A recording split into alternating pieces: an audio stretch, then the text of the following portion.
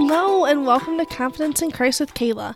I'm excited you've joined me for some daily encouragement through Scripture that will help you gain more confidence in Christ. Today, I want to help show you the confidence in Christ and how you can have that as well, just with a simple verse, and then kind of diving into it for like 2 minutes or less. So my verse is Ephesians 3, verse 20 and 21. Now to him who is able to do exceedingly abundantly beyond all that we can ask or think, according to the power that works within us, to him be the glory in the church and in Christ Jesus to all generations, forever and ever. Amen. What I love about this is that it says exceedingly abundantly.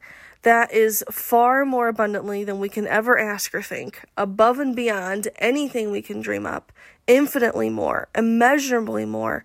God can do anything, far more than you could ever imagine or guess or request in your wildest dreams.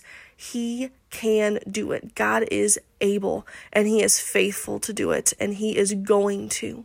So part of having confidence in Christ is claiming that before it ever happens.